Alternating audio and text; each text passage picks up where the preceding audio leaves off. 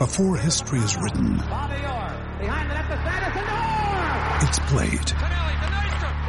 Before it's frozen in time, it's fought one shift at a time. Before it's etched in silver, it's carved in ice. What happens next will last forever.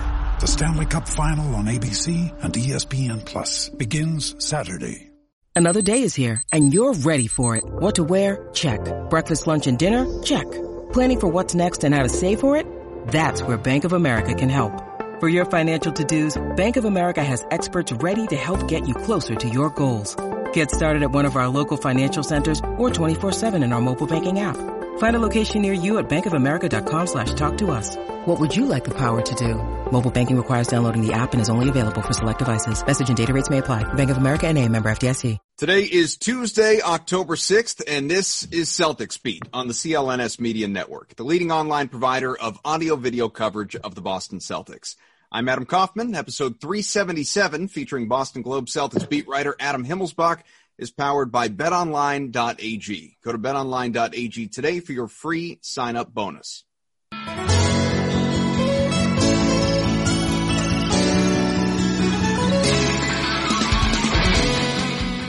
All right, everyone, here we go. Another new edition of Celtics Beat on a Tuesday. Thanks for joining us. Adam Kaufman, Evan Valenti, our producer, fill-in host as well, joining us as he has been throughout the pandemic.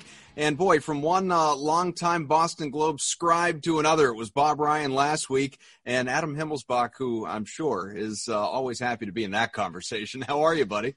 I'm honored to be in any Bob Ryan conversation, but I don't nearly have the longtime scribe moniker that he has earned over his lengthy career. Yeah, no, we could go on for hours, if not days, about all of Bob's achievements. Matter of fact, I mean, completely unrelated to everything that we're going to talk about, but it is Celtics related.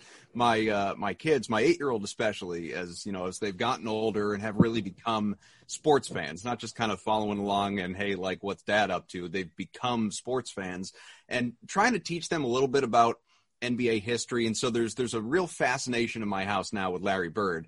And so the first, non-kids book, if you will, that I've been reading to my son at bedtime is Bob Ryan's Drive book with Larry Bird. Nice. So I got a copy of it at my bookshelf over here. He's I'm into impressed.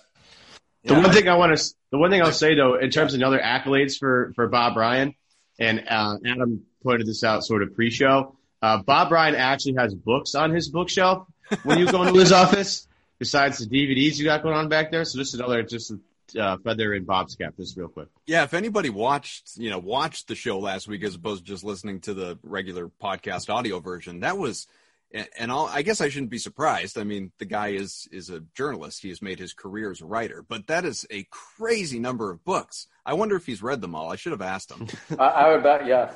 I would bet yes, too. I remember I did a podcast with him back in my podcast days years ago. I was like a podcast OG, and then I just flamed out. But I remember asking him. We did it at his house, and I remember asking about his books. And I said something like, "What are your favorite books, or what's an important book?" And he said, "Lonesome Dove" was his answer. I never read Lonesome Dove, but I still feel like I owe it to Bob to read Lonesome Dove. So anybody who's watching this, go read Lonesome Dove. Yeah, and there's that one book too that Brad always talks about, right? That's effectively about being a life coach, essentially. And those are all of Brad's books. They're about life coaching. And I can't think of the one, but I feel like there's one that he's referenced a few times. But speaking of Brad, speaking of Bob, speaking of Larry Bird, anything and everything Celtics, let's fix the Celtics, Adam, because as we know, I mean, there are only two teams that are still playing in the bubble right now, and we are talking right now just ahead of Game 4 of the finals. Nice to see Miami. Actually, I'm not going to say wake up, because I don't think they were ever asleep. They were just dominated throughout, obviously, Game 1 and the injuries. Bam Adebayo, Goran Dragic played into that. Game 2 put up more of a fight, still fell short. Game 3, Jimmy Butler goes off, has an historic performance. They win, so hopefully Game 4, they can even it up and continue to make it a series. And we can talk about that a little bit later. But there are only two teams in the NBA that are still going. Celtics, they're one of the Final Four once again, third time in 4 years.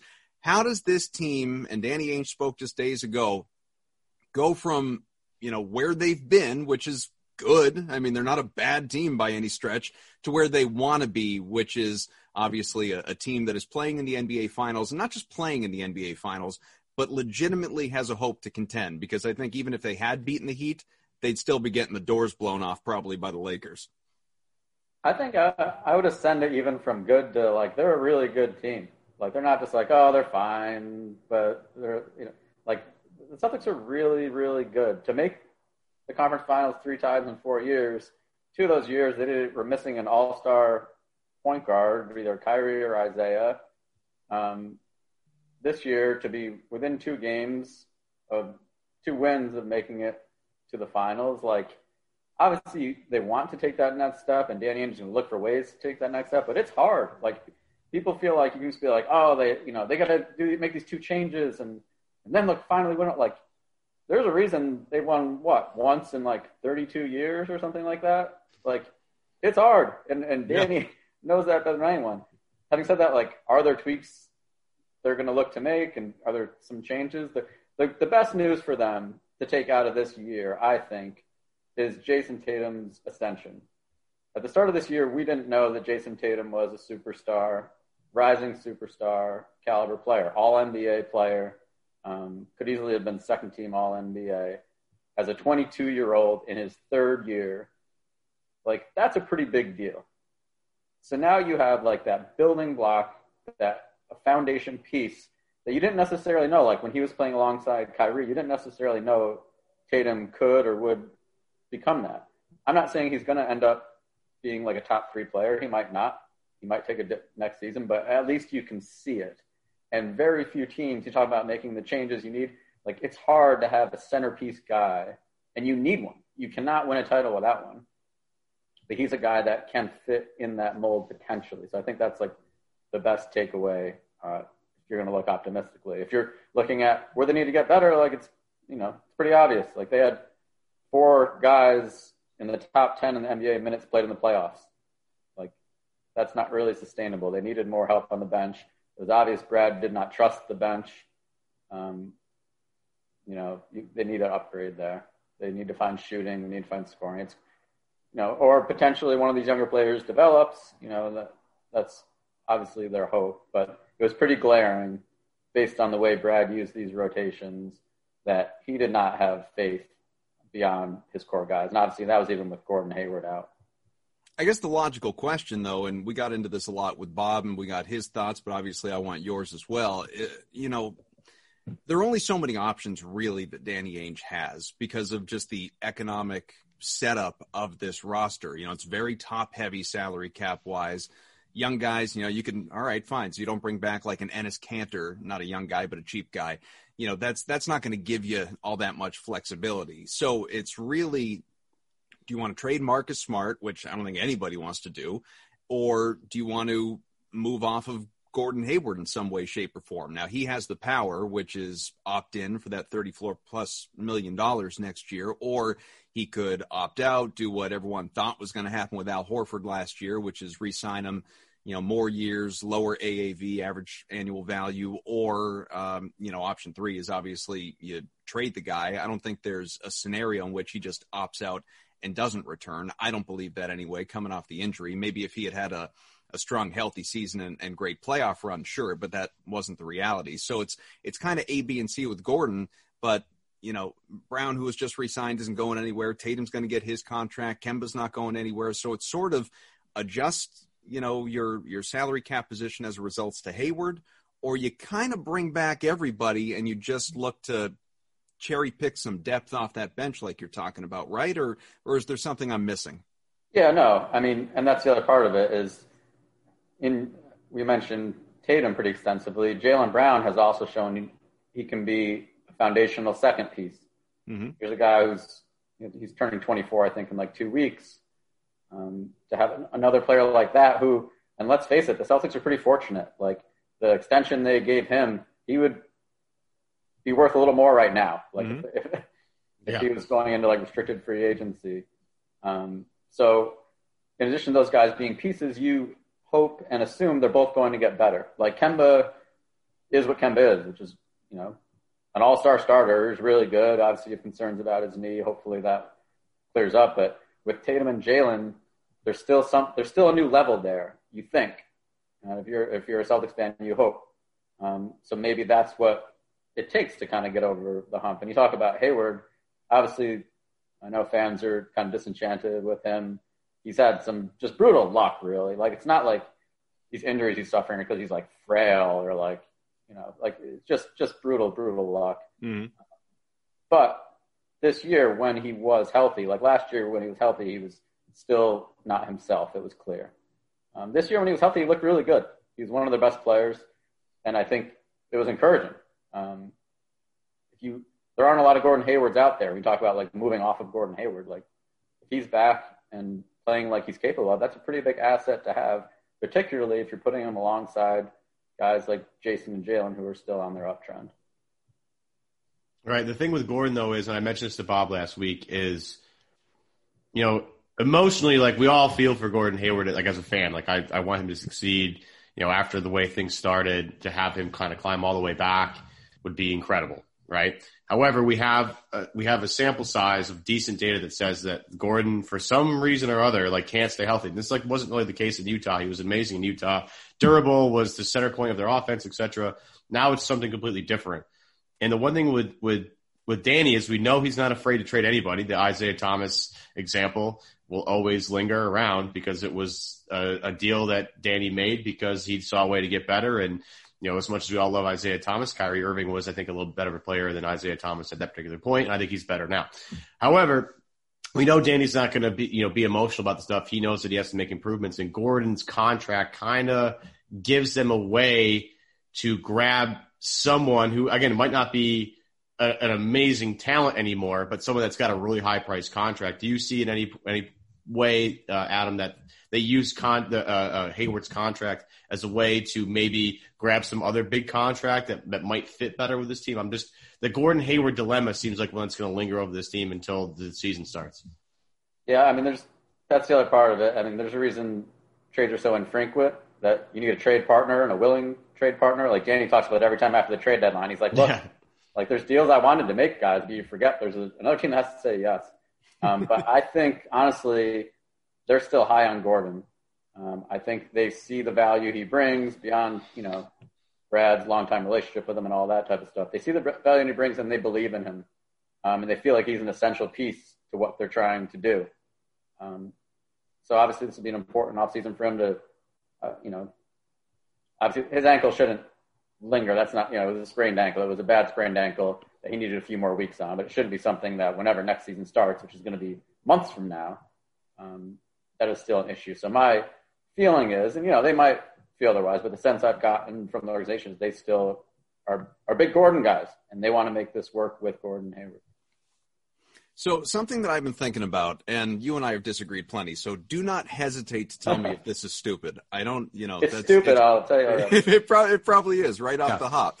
Something I've been thinking about, maybe I've just been trying to convince myself of this, workshopping a take or whatever the hell, but I haven't put it out on Twitter yet. I will. I just haven't gotten around to it.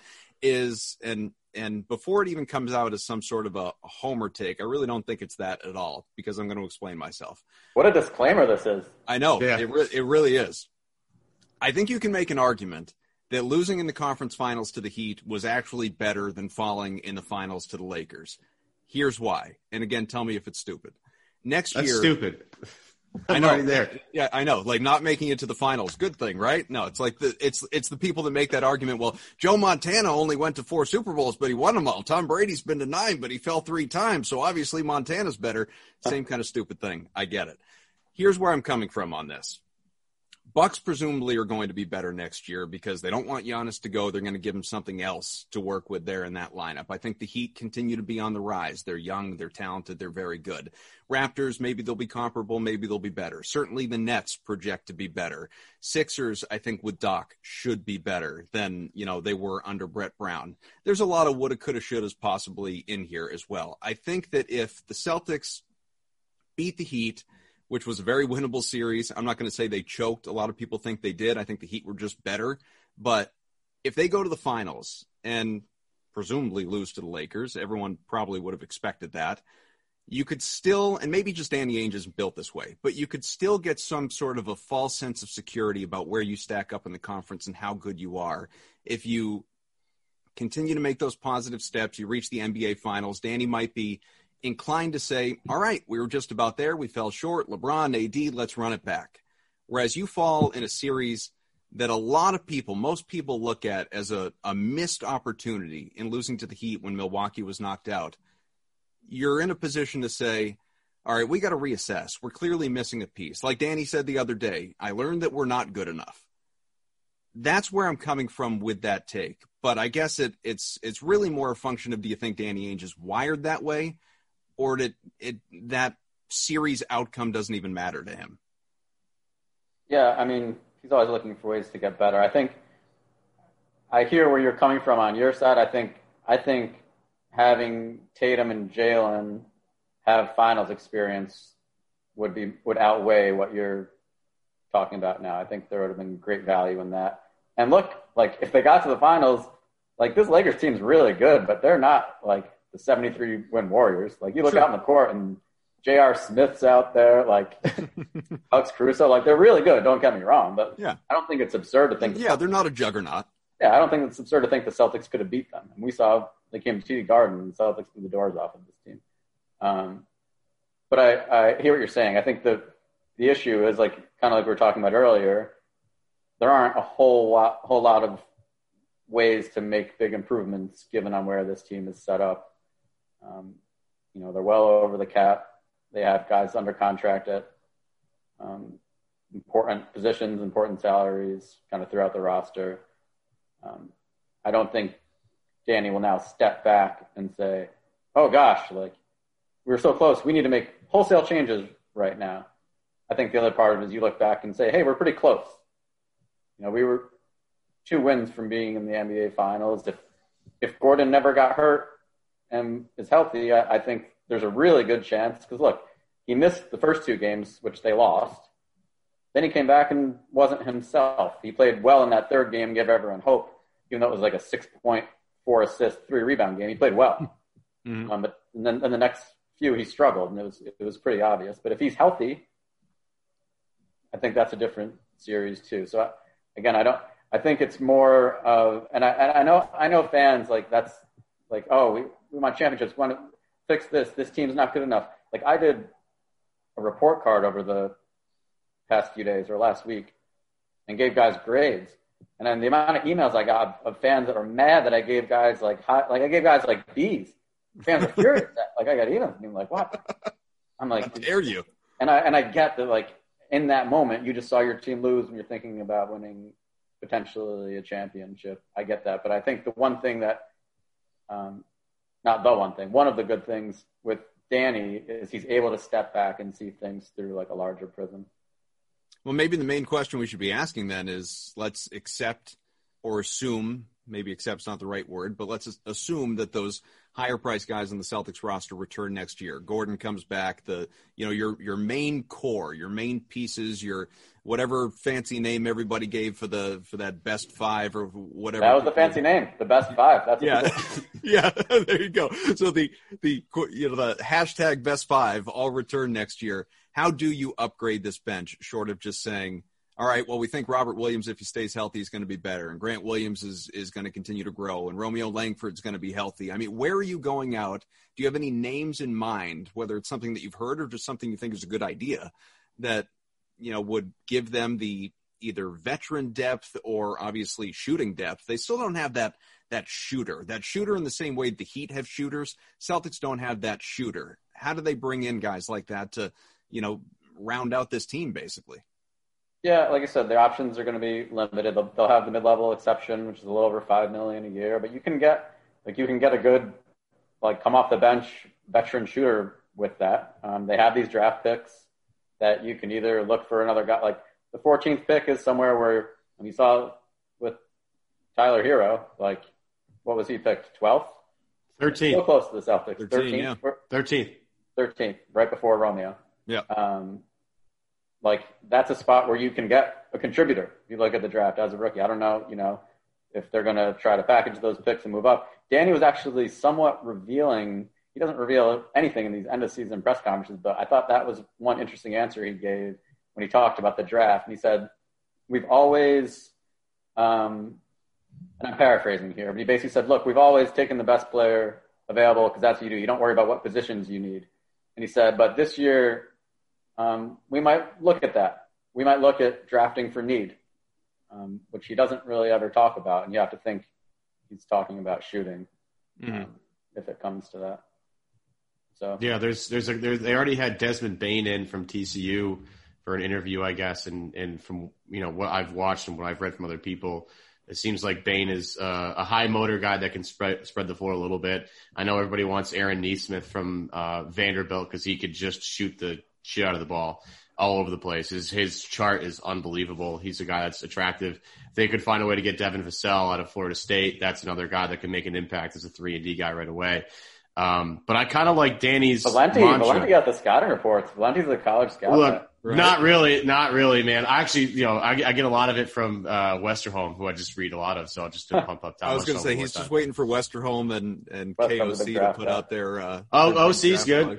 But in order to get ready for Westerholm in a podcast, like I watched a little bit of tape, and there's some guys out there that are interesting. But there's also like guys in the team in terms of internal improvements that I think Boston's looking at. I mean, not everybody's going to make the Jason Tatum leap like mid-season where he goes from I don't know what he was averaging before the leap in January, but it was probably like 20 points a game or whatever it was. He was 18, somewhere in there. Then he becomes like a third-team All-NBA guy in January as soon as he's announced as an All-Star, and all of a sudden he takes off. Jaylen Brown had a terrific offseason and became probably the most consistent player in the Celtics from start to finish, whether you want to include the playoffs or not.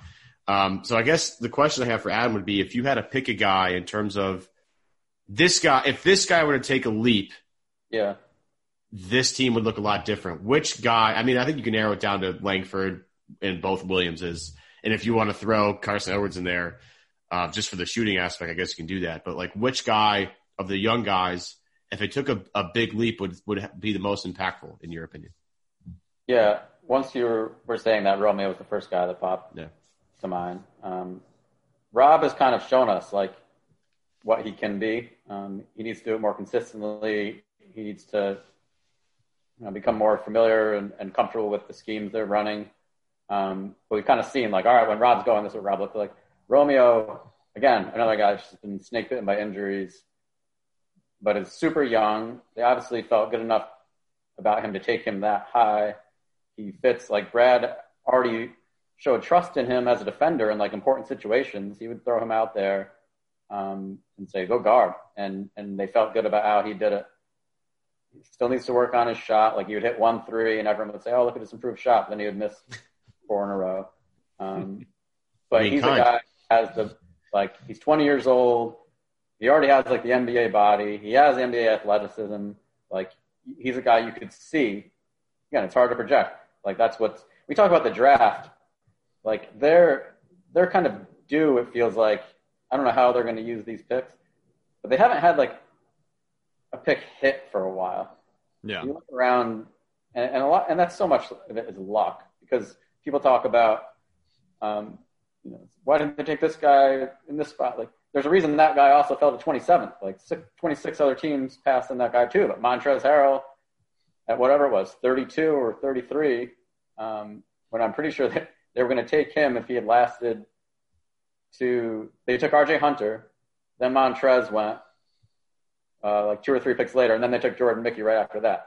Mm-hmm. They were going to take Montrez if the Clippers, or who drafted Montrez? Who drafted Montrez? I think the Rockets might have, and then he ends up in LA. I think it was like even a draft night trade. Yeah. Anyway, if the Rockets had just been like someone else and Montrez is on the Celtics, like you're the 6th man of the year this year. He's really young and really good. Like they need kind of some draft luck, and all the picks they've had, it's surprising and really unlucky that they haven't really hit on them. Granted, most of them are mid to late firsts, but they've had a lot of swings and misses. Fortunately, their high picks they've done well with, and there are times where top 5 picks don't always go well either. And Jalen and Jason, you can even. Yeah, I'm trying to think of the last guy in the 20s. Never mind the teens, because like teens, you could think about like a Terry Rozier or something like that. I was gonna say Terry is probably their last hit. I'm trying to think of the last guy in the 20s that they really hit on. And, maybe honestly, it could go back to like Avery Bradley potentially. I'll tell you what, you guys think about that real quick. Evan, you can even cheat. You can look on the internet if you want. While I take this quick break to say the wait finally over. Of course, football back. We have reached the quarter mark of the season. You might not be at a game this year, we realize, but you can still be in on the action at BetOnline. NFL futures after this latest round of games here in Week 4. Chiefs perfect, unsurprisingly, plus 350 to repeat as Super Bowl champs. The Ravens, led by reigning MVP Lamar Jackson, plus 600. You got the Chiefs, plus 800, the Seahawks, plus 800. Russell Wilson having an MVP caliber year. Packers and that bleep U tour that continues for Aaron Rodgers, plus 850. Tampa Bay Buccaneers, led by Tom Brady at plus 1,200. The Patriots coming off that loss, and of course Cam Newton out with the coronavirus, plus 3,500 to win a championship. I mean, if ever there were an opportunity to lay a little bit of coin, thinking the C's were or bats were going to potentially hit, plus 3,500, because that team with Cam Newton, man, that's a win in Kansas City. BetOnline is going the extra mile to make sure you can get in on everything imaginable this season, from game spreads and totals to team, player, and coaching props. BetOnline gives you more options to wager than any place online. You can get in on their season opening bonuses today. Start off wagering on win, division, and championship futures today as well. Head to BetOnline today. Take advantage of all the great sign-up bonuses. BetOnline, your online sportsbook experts. So as we are here with Adam Himmelsbach of the Globe, Evan Valenti, Adam Kaufman, you come up with anything, Evan? Well, it depends on your definition of hit. Okay, so it's a little loose there, right? It's not Jared Sullinger if you're going to mention him. He didn't. Well, that's the first one you got to talk about is Sullinger. I mean, if they'd given each one a little more of a chance, maybe later on that becomes a real possibility. What's up? Well, Gershon wasn't. Yeah, I was going to say, he doesn't really count. Delonte West at 24, Tony Allen at 25 is probably what you're looking at for hits. Yeah, Tony Allen, obviously. I would say Tony Allen, probably the best one. That's up back in 04. But those draft, I'll go since Tony Allen in 04, he was 25th. Delonte was 24th. Al Jefferson at 15 was really solid. What year was Bradley? Avery Bradley comes up, I think, a little bit later in 2010. He's at 19. Oh, okay. So I thought he was in the 20s. So you got Orion Green, Ryan Gomes, Gerald Green, Randy Foye, the famous Gabe Pruitt pick, Jeff Green, Shemi Erden, J.R. Giddens, another good one, Lester Hudson, Luke Arengody, the pride of Notre Dame, E'Twaun Moore, Marshawn Brooks, Chris Joseph, of course, of Syracuse, and Fab Mello, Jared Sullinger, James Young, everybody's favorite pick, Marcus Thornton, Jordan Mickey, R.J. Hunter, Abdul Nader, Benny Bento, Demetrius Jackson. This is a real walk. That's the thing too. We talk about, even like we're talking about the 20s. You look around the NBA, like there's a lot of good second round picks who have. Yeah. Even like what they had those years, like you were just rolling off the list of them, Evan, where they had just multiple second round picks and just kind of hoping. Although shout out to Nader though. Nader, contributor for the Thunder. That was, I mean, look, that just didn't hit in the right spot. Didn't hit with the right team. What number was Robert Williams? 27, something like 27, that? 27. Jury's still out there. Grant Williams at 22. Obviously, jury's still out there. Rob and Grant are two guys that look like good for their draft positions, I would say.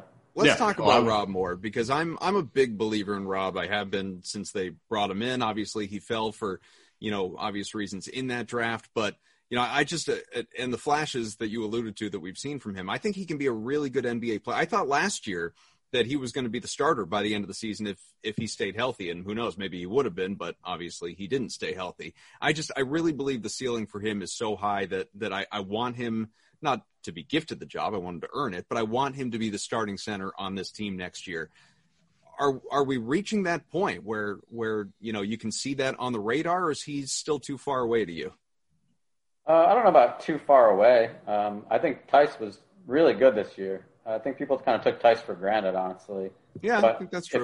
If you're the Robert Williams fan club, you leave these playoffs encouraged. You forget he missed a good chunk of the season with that hip issue.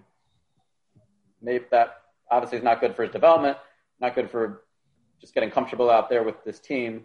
But after the restart and these playoff games, like course, there were times he didn't play at all. There were times you were like, Rob, what are you doing out there? But I thought it was the longest string of like encouraging moments for him that we've seen. And he showed, some of the things. And who doesn't love a guy that their head hits the rim, blocking a shot, and like their elbows above the rim on an alley-oop? Like, you can tell that other guy, like you see Kemba kind of like smiling when they would throw an alley-oop, and Smart throwing the lobs. Like, he's a guy guys enjoy being out there with, it feels like. For him, it's more a matter of getting comfortable in their system and not having kind of those puzzling moments where you're saying, Rob, what are you doing out there? You saw kind of pick and pop schemes. He really struggled when an opposing big was out there around the perimeter. That's something he'll have to work on this summer. But he has the tools. That's the thing. He's not a guy you really get like, oh, he could never do this physically. So I think based on what you saw in Orlando, if you're a Rob guy, you should feel pretty good about where he's headed. So when Bob Ryan was on the show last week, he was talking about how, to him, I don't agree with this, but to him, the real X factor in that series loss in the East Finals was Goran Dragic. To me, it was Bam. Bam Adebayo just had his way with the Celtics on a regular basis. Not that you ever wish an injury upon a guy. It's too bad it came around later, though, against the Lakers as opposed to, obviously against the Celtics. But, to Bob, he felt, and he just kept mentioning Aaron Baines. He's like, to me, they not specifically Baines necessarily, but an Aaron Baines type away from being able to contain, defend, win that series. I'm not sure that Baines specifically was the guy, obviously, but I think that there is that, unless Williams grows into that guy in a metaphorical sense, not a physical sense, they need to address that need somehow, because they're just, the East is littered with really athletic, dominating bigs. Is that a need that needs to be addressed from the outside, or are you confident with what they have from within, as good as obviously Daniel Theis was last year? Well, so you could say that. And again, who doesn't want like a big, powerful center who's able to stop an opposing team's big, powerful center?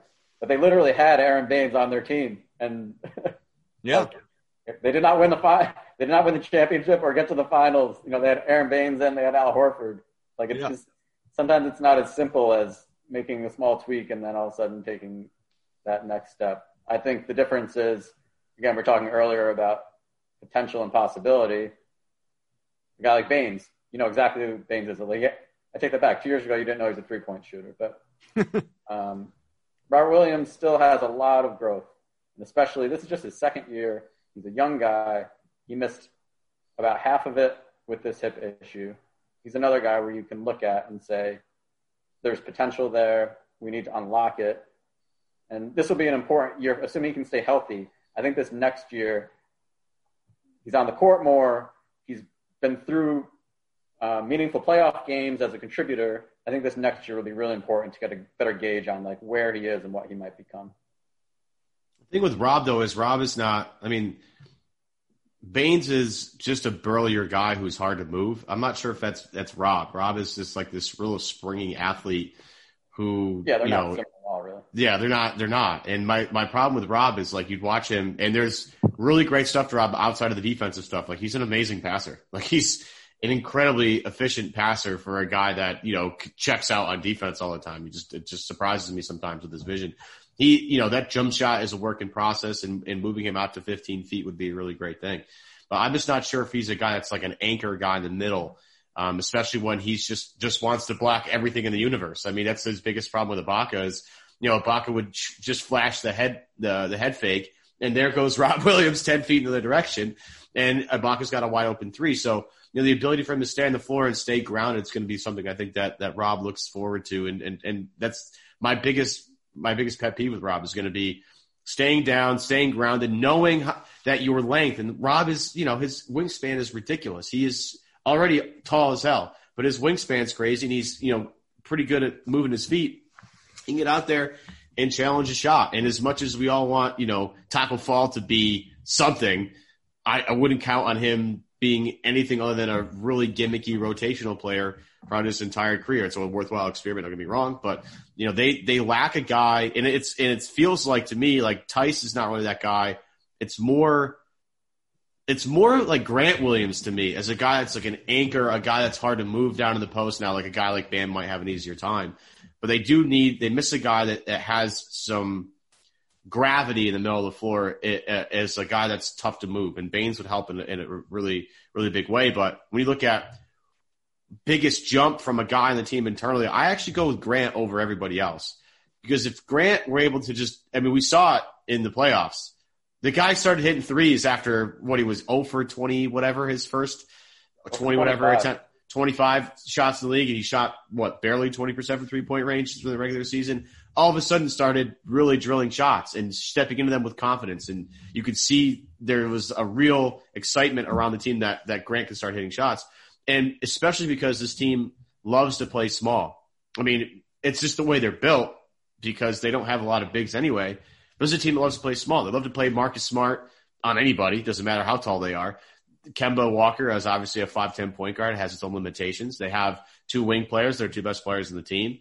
And, sometimes when you have a small team playing to your strengths, kind of like Houston does, like with, not playing a center at all. I don't even think they have a center on the roster at this point, and having PJ Tucker be their center, quote unquote. And it's been effective. It's hard. We don't know if there's a sample size of a whole season where that's an effective ploy, but we saw it sort of effective with arguably the greatest one-on-one player, not just in the NBA today, but in NBA history, in James Harden, and how they were able to manipulate things. So I look at this team and you look at just the way the roster's set up, and Rob would make a big deal. Don't get me wrong. But I think if Grant could knock down threes at a better clip, get more comfortable in the defensive system, I think he could be a bigger piece for Boston next season than Rob would, Adam, in my opinion. So I think Grant is a huge part for next year. Like I said, Romeo, because I think what we've seen from Grant was really good. And the trust Brad had him, granted Bam had his way with everybody, but there was that stint, it was game 6, I believe, where Grant went out and was kind of like the first guy to actually slow down Bam for a little bit. Mm-hmm. That probably should have left him out there. He did it in high school. Yeah, he beat him in the state championship game. But what we saw from Grant, I think, is kind of what he is, which could be a really solid player. But I think Romeo has more potential upside. You might be like, 2 years from now, wow, I didn't know Romeo could do that. Whereas I think 2 years from now, we'll see Grant playing very similar to what we saw in these playoffs. It would be better if he can shoot threes like he did in the playoffs as opposed to how he did in last whatever month it would have been, November. Absolutely. But I think I think Grant is Brad has said it a number of times. I think Grant is kind of Al Horford light. He's a guy is sturdy, he does the right things, high basketball IQ. He's probably gonna hang around the NBA at a strong complementary role for 10, 15 years and help some teams, but he's never going to be a star. He's never going to be an all-star, but he's just going to be a good, solid player and contributor, which is nothing to scoff at, obviously. Yep. Looking at he'll have a bigger role next year for sure. Yeah. Looking at the payroll next year, because again, so many of the questions about the future revolve around that. And, so most of these guys are under contract. Trades are unpredictable, so who knows? But Gordon with the player option, Daniel Tice, his $5 million is not guaranteed. That will be guaranteed. I was going to say, you might as well guarantee that right now. Yeah, no, I Breaking agree. News. But just look, technically, it is not right now guaranteed. Nor Javonte Green, he's not guaranteed. Enes Kanter is maybe one of the bigger questions in the sense that he's got his player option? Player option. And, reading his social media post at the end of the year, it sort of read like a goodbye to me, but maybe it was just an appreciation for his time in Boston. I don't know. But I'll be fascinated with Kanter to see how because he was really happy here. Yeah. I wrote about this a little bit last week.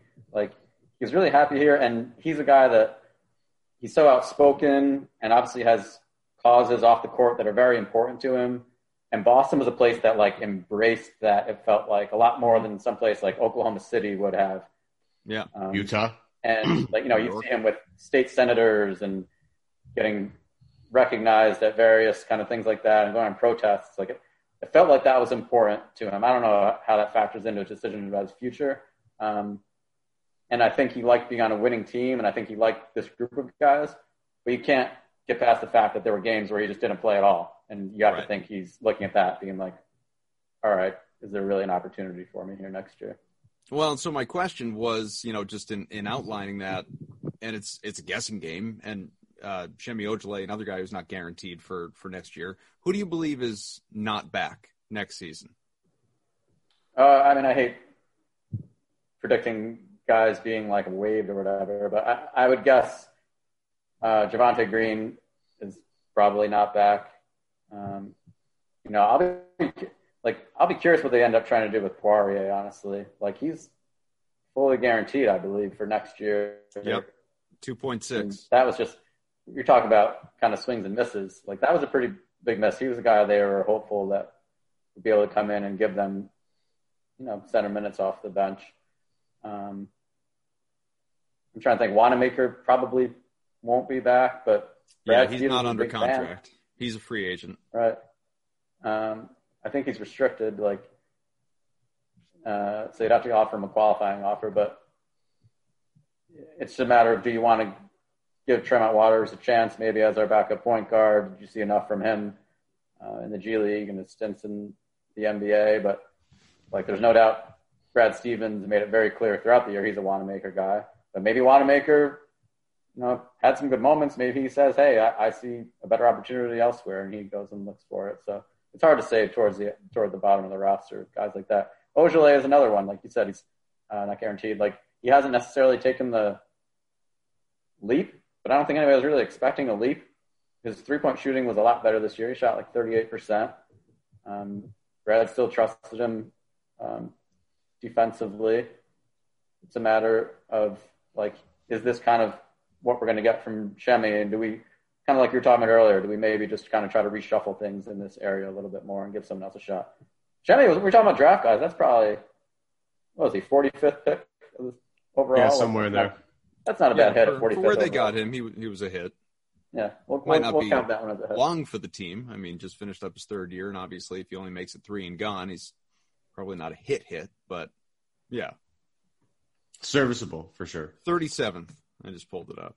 Not bad. 37th. Yeah. Worth the risk at that 45th point. was Marcus Thornton. Remember that? Yeah. Remember Marcus Thornton? Yeah. What college is he from? UNC Greensboro or something? I forget. William and Mary, I believe. That's it. I knew it was a green team. I just couldn't remember exactly which one. I guess if, there's only so much you can do. We've talked about this a million times. And I guess I'm going to put you on the hot seat a little bit here in terms of, I want you to really shuffle the deck for me. Outside of Tatum and Brown, because those two guys are off limits in my opinion, and I'll defend that until I'm dead. What if you had a swing for the fences for a player? Because obviously the Victor Oladipo stuff comes out, Miles Turner's coming out. Chris Paul's getting dealt. Of all the guys, if you could pick any guy to add to this roster with Tatum and Brown, throw me a guy. Yeah, honestly, my guy would be to hope that Giannis gets disgruntled, demands a trade. Oh yeah, okay. And then throw everything at Giannis. Yeah. I don't know. I don't like just throwing names out there, honestly, because then next thing you know, there's a headline saying Celtics have interest in this guy or whatever. But, right. The aggregators.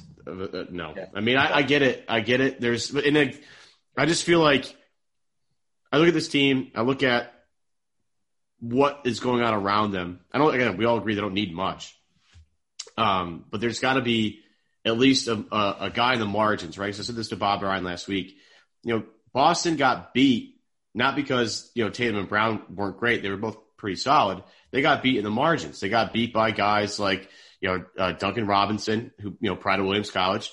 They got beat by Tyler Hero, who was a draft pick and a rookie that hit really well. Jay Crowder had a couple of big games. Olynyk had some moments, quote unquote. Dragic was really great. They got beat not by their best guy or the second best guy, but it was the third, the fourth, the fifth, the sixth guy. And that's where I'm looking at for Boston to make a big improvement. And maybe that's just Hayward's healthy and Kemba's healthy and they're ready to rock and roll again. It seems like that's where you're at. Let's just run it back with mostly the same team. And, if you get some improvements from a couple of guys, then this team has every opportunity back in the Eastern Conference Finals and the NBA Finals conversation. And that's all you can ask for with this team.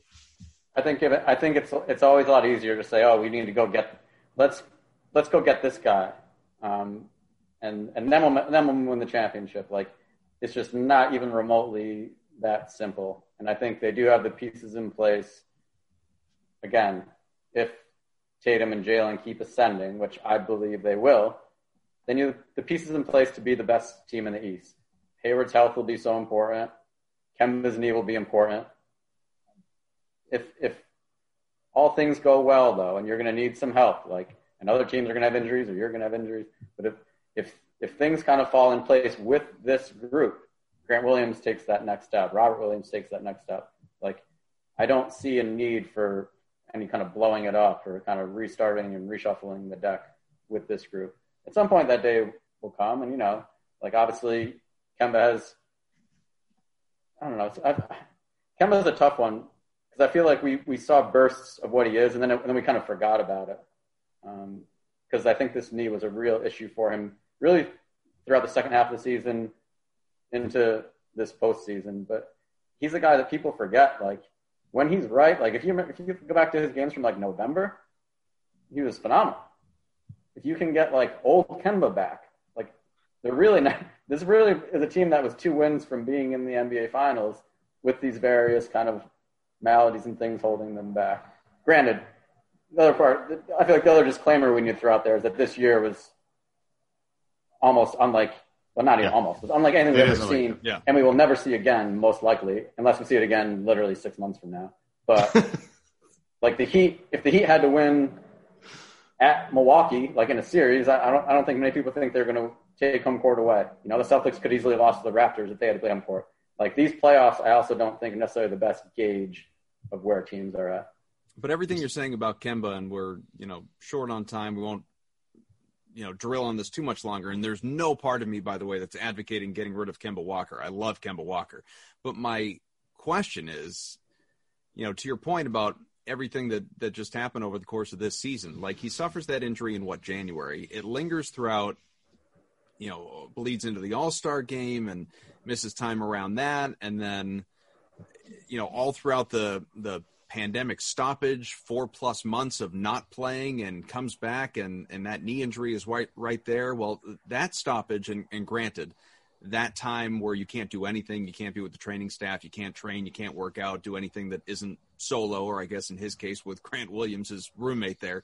But that stoppage was longer than what this stoppage between seasons projects to be. I'm having a hard time believing that knee injury isn't going to be right there still lingering when next season tips off. No, I agree that it's a concern. And this was an issue for him in Charlotte too, and the Celtics were aware of it. We never made a big deal when he had his knee drained this year, and he told us, he's like, yeah, I had my knee drained in Charlotte before too, just I was in Charlotte and people didn't make a big deal out of it there, basically. And it's going to be an important thing for them moving forward. And Danny talked about that on his conference call last week. He said, look, we're going to come up with a plan in these next couple of weeks with our medical staff and him to try to make this right. Maybe they don't, he's a guy who's in his 30s now. It's not like, they don't think he'll need surgery, but it sounds like wear and tear for a guy that has been playing his entire life kind of all out and doing these step backs, and movement is so essential for him. He's not a spot up shooter who just stands in the corner. It's wear and tear. And whenever that's the case, and whenever it's a knee, you have some concern. And I think the Celtics certainly do, but are hopeful that whatever kind of plan they can come up with. And I think you made a good point, Adam, in terms of the pandemic. While he had that time off, it wasn't all right, I'm in a facility every day training or getting treatment. There was a big gap time where, like you said, nobody's really doing anything. But nobody knows. Kemba doesn't know. There's days he wakes up and it feels like crap, and I'm sure that's what we saw, how frustrating that is for him. Evan, any final thoughts? I want to point out, I think Adam made a great point about how I think a lot of people are putting a lot of stock into the craziest NBA playoffs and the most strangest NBA playoffs of all time, where things could have been completely different and there are a different set of problems. If they can play at home with fans, it'd be just different. So maybe Adam's like, hey, just maybe not do so much because you're going to get better internally, and you're 2 games away from the NBA Finals. Maybe we don't need to go so crazy here. Like, don't overreact to the strangest time in NBA history potentially. Like, obviously evaluate and look at things where you could make some improvements, but acknowledge that becoming better externally is going to be really hard because of how strapped they are. And, embrace the fact that, at least be, happy the fact that you have two young players that are, borderline NBA All-Stars, borderline All-NBA teams. You have Kemba Walker, who, when he's right, is really great, and Gordon Hayward, when he's right, is really great, and just ride that again. And maybe we're all overreacting, and maybe that's why Adam is the columnist or at least the beat writer for the Boston Celtics, and you and I are just talking about Adam. It might just be that's the way it is. But the one thing I think that people are overreacting to is that it's like, oh, we have to do all these things. I don't think so. I think Adam might be right on this one. Like, oh yeah, react accordingly, but don't go crazy, and just have faith that you have the right group together under the right staff. And, next year will be next year. I mean, you're going to have you'll have more questions next year that you'll have to answer too. So I think it's interesting. I think the thing with Danny, and you've seen this, like he stays ready. I don't think his feeling going this offseason is I need to retool this roster. It's more he stays ready for everything. We didn't think in a million years they were going to trade for Kyrie Irving that summer. We didn't think he'd become available. But when he did become available, the Celtics snapped into action. I don't anticipate anything like that happening this summer, but if you'd asked me that summer if I anticipated that happening, I would have said no as well. But I think the more likely situation is they'll kind of have their whatever ears open, or however you'd phrase it, and if there's a chance to make a substantial upgrade out of the blue that nobody was anticipating, they go for it because they always go for it, or make a call at least because they always make that call. But I think that's different than saying, all right, summer's here, we need to kind of tear this down and start over, because that's not going to happen. Evan, if you could, all those times that you've said over the last little while, Adam made a great point. Adam was absolutely right. If you, as the producer of this program, could snip some of those out for drops for future shows, I think very important, obviously. The problem is I'm talking about Himmelsbach, not you. Oh, that's what it was. That's what it is. Just real quick before we go here, the pride of Syracuse, New York, Breanna Stewart just won an WNBA championship. So, oh wow, hey, very nice. Absolutely smacked the Aces. I think it's 92-59 the final of the last game there. So shout out to Syracuse. Cicero North Syracuse graduate. Another North Syracuse High School. That's it. Another professional season in the books. It's just the NBA that we're waiting on, and then it's going to be all NFL all the time, and I guess PGA as well. With that in mind, Adam, before we let you go, the Lakers going to take this thing in 5 or 6? Good question. I'll say 6, but I literally have no idea. You don't have to. You covered the Celtics. Adam Himmelsbach does a phenomenal job, obviously, at the Boston Globe. Good friend of this program. Always appreciate the generosity with his time, as well as we look ahead to the future. It's going to be it could be a long off season, especially with next season not projecting to begin until January. And at least we have a draft date, though, November 18th. So we got that to. I hope they trade all the picks, every single one of them. Every single one. This show powered by BetOnline.ag. Go to BetOnline.ag today for your free sign-up bonus. For Evan Valenti, I'm Adam Kaufman. Adam Himmelsbach, thank you so much, sir. No problem. See you guys later. All right, everybody. Enjoy. We'll talk to you again next week.